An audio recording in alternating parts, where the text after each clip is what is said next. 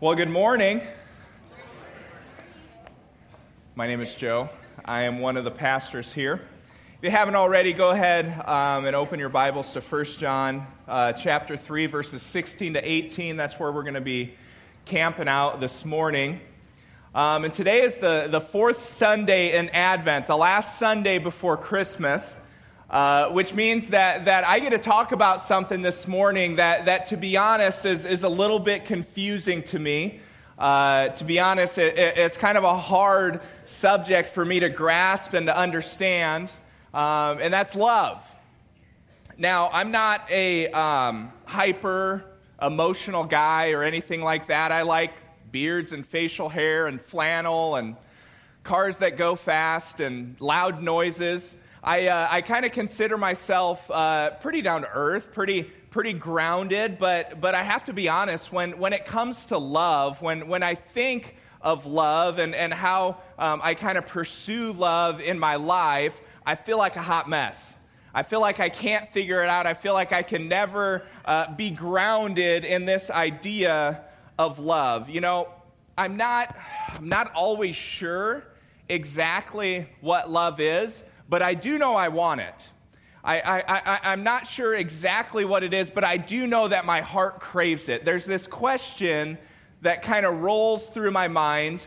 Sometimes it's more prevalent than others, but that question is, am I loved?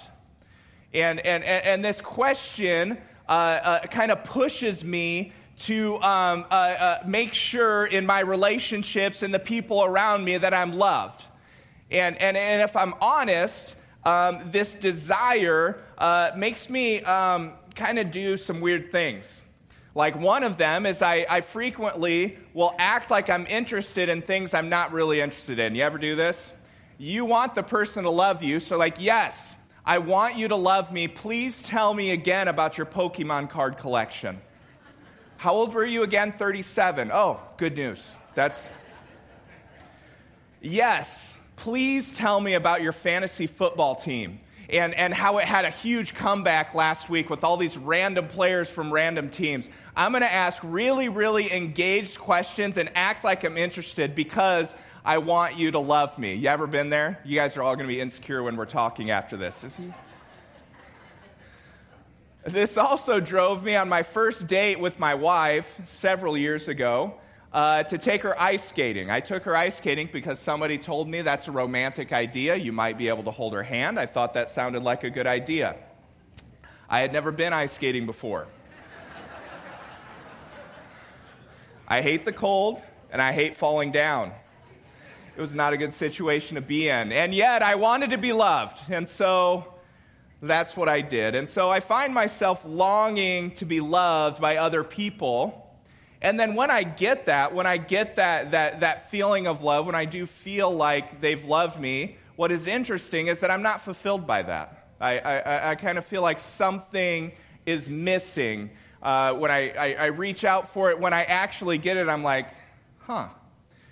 And so what I do is I chase that desire upstream, and I'm like, what's this coming from? What is wrong with me? Maybe I just need more loving friends that can love me better. Maybe then I'll feel kind of that completeness, right? Or maybe I just don't really understand what love is. Maybe I need to hop on Netflix and watch A Christmas Prince just one more time to see what love actually is, right? I'm so confused. At City Light this morning, I wonder if you can relate to me. Do you ever chase love in all these different places? Is that question kind of rolling around in your head and your heart quite often? Am I loved? Do people like me? Am I accepted? Do you feel like you kind of have a half-baked idea of what love actually is, what it should be, what it should feel like? And if that's true, which I gather it probably is for most of us, this is why it matters this morning. I think this desire that we have to be loved is a real thing. I think it's a true thing. I think it's something that is in kind of the way that we were created. So God is love, and I think that we were created to be loved and to love other people. And so I think that desire is a legitimate thing, but I think here's the danger, if we take this real desire and this question, am I loved? If we take this question to the world, then we're going to be hurt, we're going to be confused, and we're going to be left unsatisfied. But I think on the flip side of that, I think the good news is that if we take this desire and this question to God, I think we're going to find out what actual love is. And then in that, we'll also effectively be able to love people around us as well once we understand what that love from God looks like. So this morning, I have a very simple outline for us, just 2 points, 2 sections, how we know love and how we show love. So let's go ahead and jump in. Section 1, how we know love. Have you guys noticed we have 2 colors on the screen now? Like, we got new carpet back there. We got some parking stuff going on. We now have 2 colors on our screen. I don't know if I can go to this church anymore. Look with me at 1 John chapter 3, the first half of verse 16. By this we know love, that he laid down his life for us. By this we know love, that he laid down his life for us. The rules are if you pick a short passage, you get to read it twice. Now, what I appreciate about this verse and about this little section is its simplicity. It's very, very simple and very straightforward. John is telling us we know love because we look at what Jesus did. We wouldn't know love if he hadn't done that. And he gives us the definition of love, which in and of itself is sacrificial. He gave all of himself for a people that couldn't give him anything. And City Light, how just refreshingly simple this definition of love is. We live in a culture that's obsessed by love. There's so many people out there. They're trying to tell you how to love. They're trying to tell you what love is, right? Artists are trying to capture the essence of love and put it into picture or a poem. Songwriters are trying to capture love and write it into their songs. eHarmony and FarmersOnly.com are trying to hook you up with love. We throw the word love around all the time. I love Raising Cane's dipping sauce. Yeah, amen. I love street tacos from La Casita. I love making fun of people who love essential oils.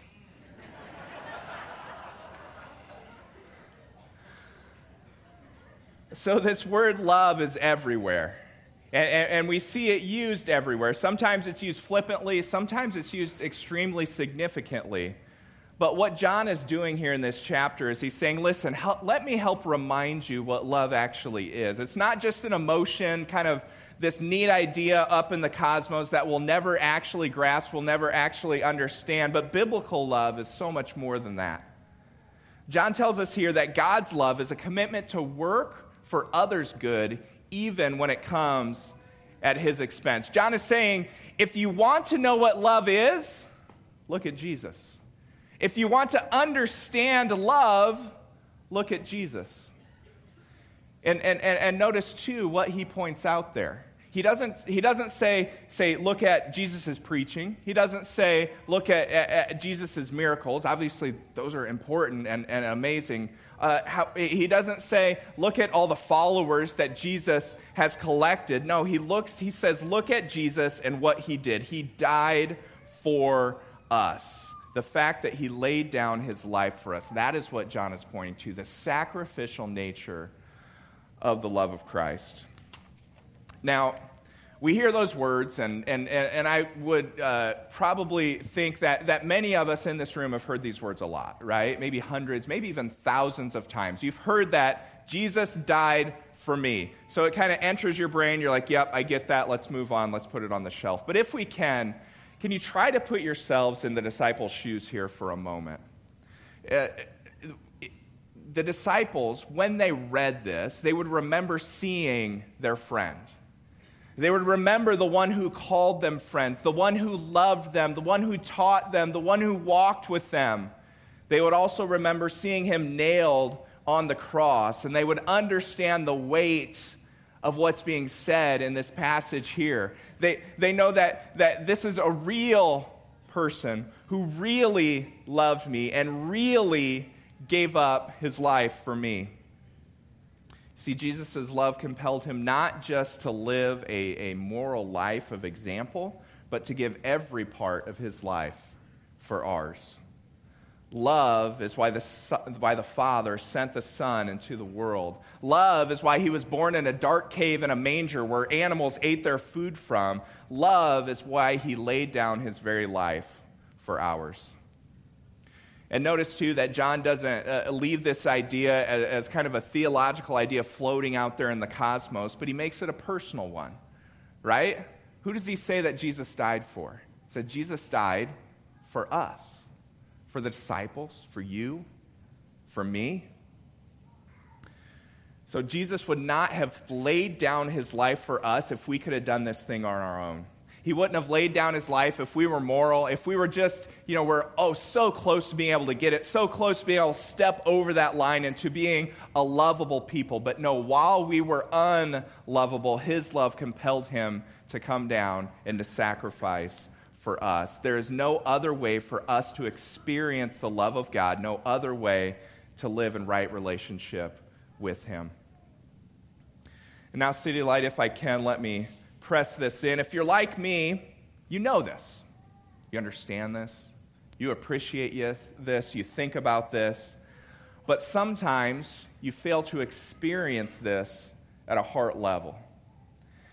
And I think the reason that we can have the head knowledge, but it doesn't actually impact our heart, is because we're still holding on to the lie at some level that we need to earn the love that we have.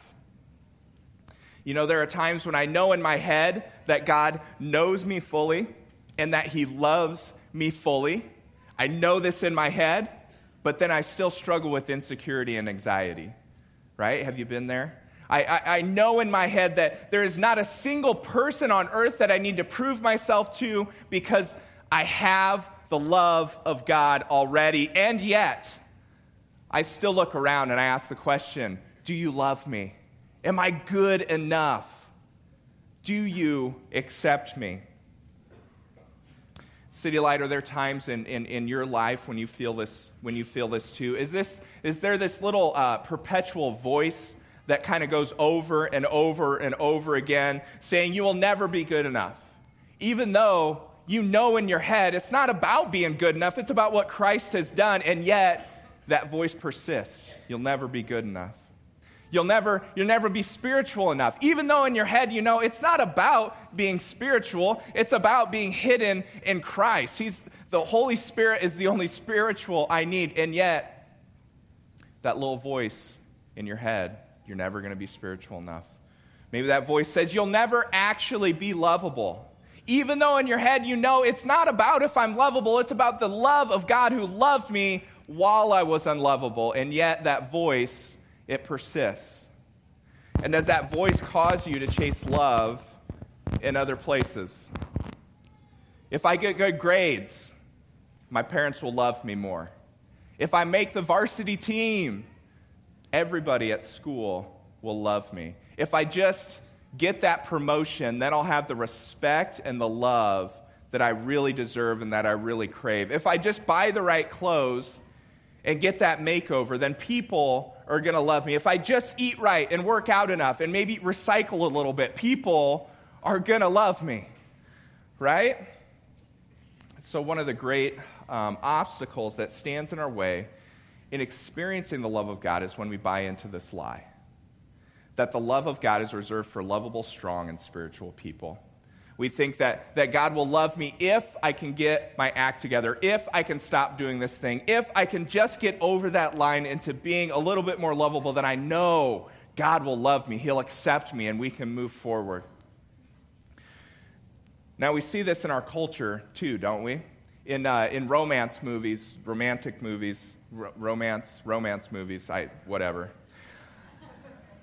There's always this character in it, right, that has flaws, but they have this beauty underneath. You've seen this guy with the ratty sweatshirt and like the glasses, and he hasn't shaved in a while, or the girl with like the big baggy sweatshirt and the hair that's doing all this thing, and she has glasses. They always have glasses. They take the glasses off. They're beautiful. I don't. Whatever. But what they need, right, in these movies, what do they need? They need the right person to love them to unlock this beautiful, special person that's been there the whole time, right? And so I think we put ourselves in that story. We say, I am that person, and all I need is the right circumstance.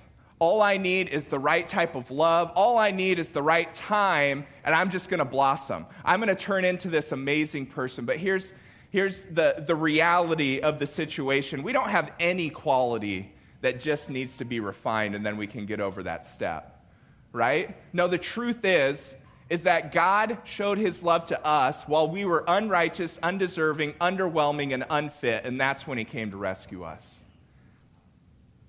See, City Light, you don't need to perform. God loves you. He knows more about yourself than you know about yourself, and yet he loves you fully. And he's demonstrated his love for you by giving his very life so that you can live in relationship with him.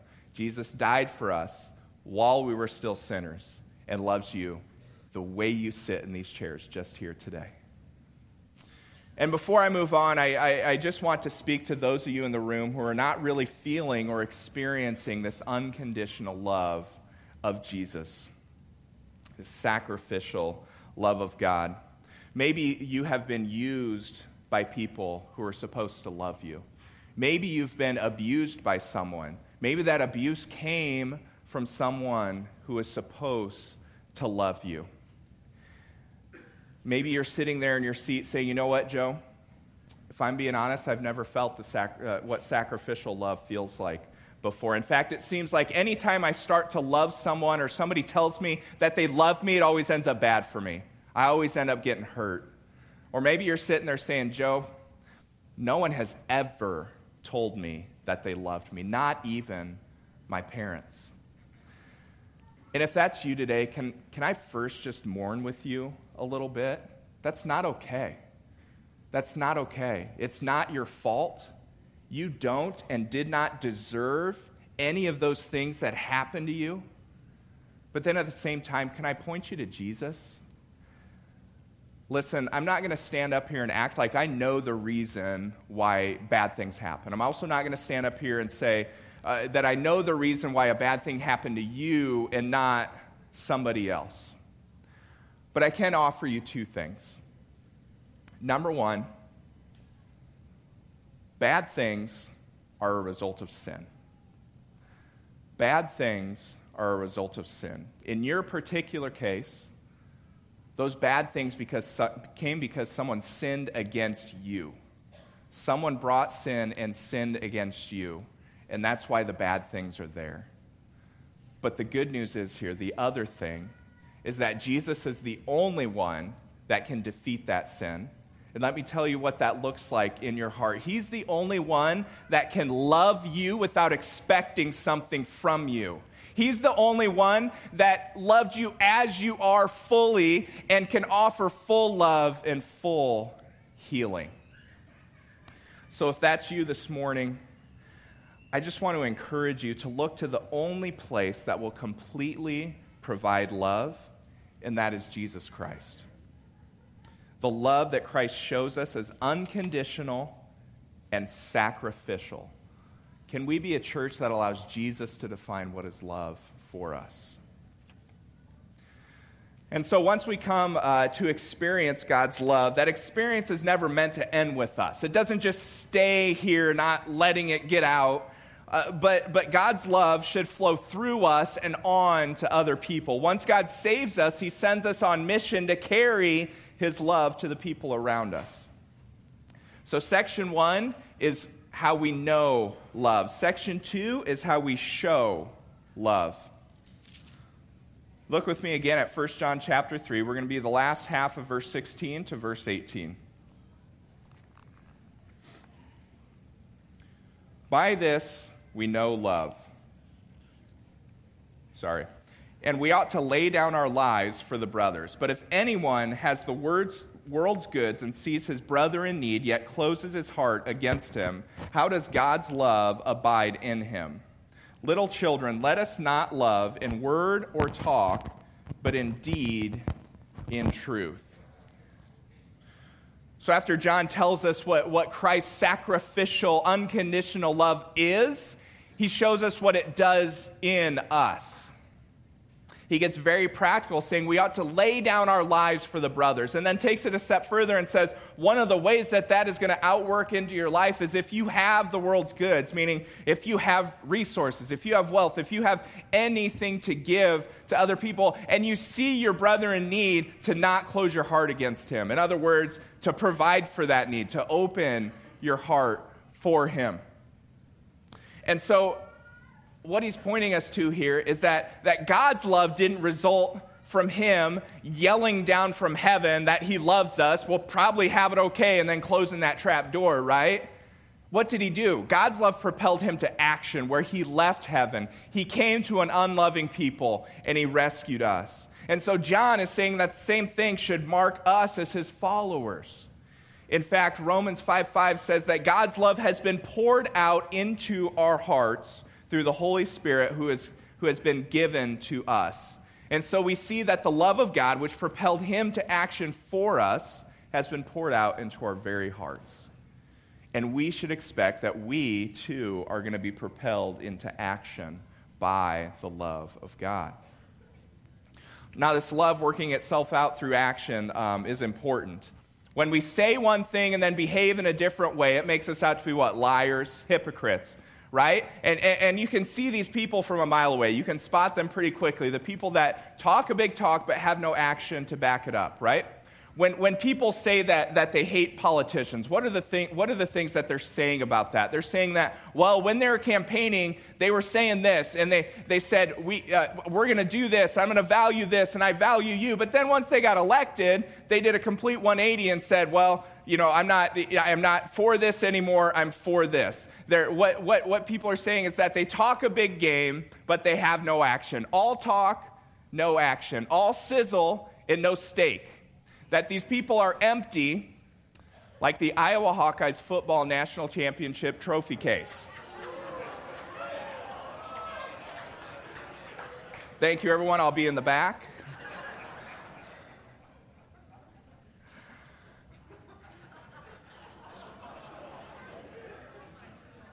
Send your emails to Chris at citylightomaha.org.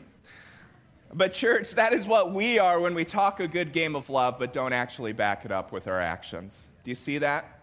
The book of James calls it dead. It literally is empty. However, when we do back up our talk with actions, it confirms what we already know, that the love of God is in our heart and is pouring out to others. It confirms that through the Spirit. So the result of that love being poured out into our hearts should always be action. John says here that we should not close our heart to our brother who's in need. Every time we see a brother in need, we have to decide, will I open my heart or will I close my heart? Now, the Bible uses this illustration of a heart a little less than 300 times in the Bible, and it's not talking about the organ that pumps blood all throughout your body. What it's talking about is the center of our emotions and our desires. When the Bible talks about our heart, it's talking about the center of our emotions and our desires. And so for me to open my heart to your needs, that means I'm making your needs my responsibility. Does that make sense? If I open my heart towards you in need, I'm allowing your needs to steer my desire and my will. And in every instance that I see a brother in need, I can either open my heart, say, you have a need, I need to do something, or I can close my heart and say, you have a problem, I'm just hoping that problem stays in the other room with you, right? So we have an option here, and I think what the question is, what did Jesus do? Right? He saw our need, he saw our problem, which was sin, and he opened up his heart, and he came and he rescued us. He made our problem his responsibility. And so we have the same opportunity. You see a family that's struggling, open heart or closed heart. You see a kid that's being bullied at school, you see them sitting out on their own at the lunch table, open heart or closed heart. You see a neighbor who you can tell is down, and you're outside, but you got leaves to get to that need raked. Open heart or closed heart. You see, we have a choice whenever we see a need to respond with either an open heart or a closed heart. And now we're not always going to get this perfect. Let's go ahead and throw that on the table, right? In fact, Paul in 2 Corinthians 6, he alludes to that our heart being enlarged is actually a process of growth and sanctification. So as you look into your own heart, what you should be looking into is, am I growing in this area? When I see someone in need, am I more and more apt to meet that need or less and less? When I see something around me that isn't right, am I more and more apt to step into that or less and less? Am I backing up the love that I speak of in action? And City Light, as we search our hearts individually, I want to brag on you as a whole. I know of a few people in this church that regularly give rides to others on Sundays because they either don't have a car or can't drive right now. That is someone in the family of God seeing another's need, opening their heart, and meeting that need.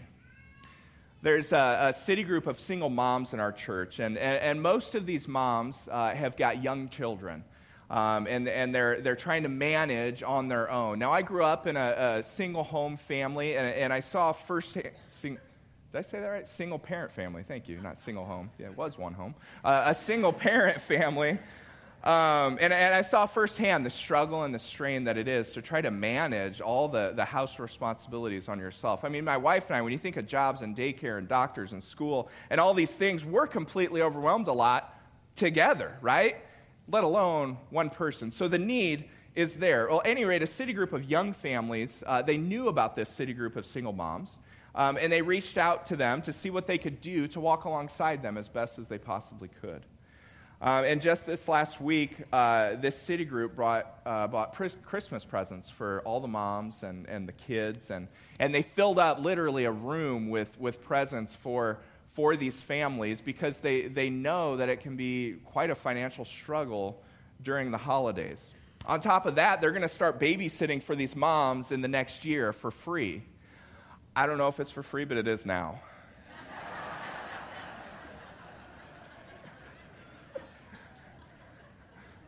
But the single mother's needs became this city group's responsibility. You see that? They opened their hearts to the needs that were around them. That's a picture of the gospel love of Jesus, isn't it?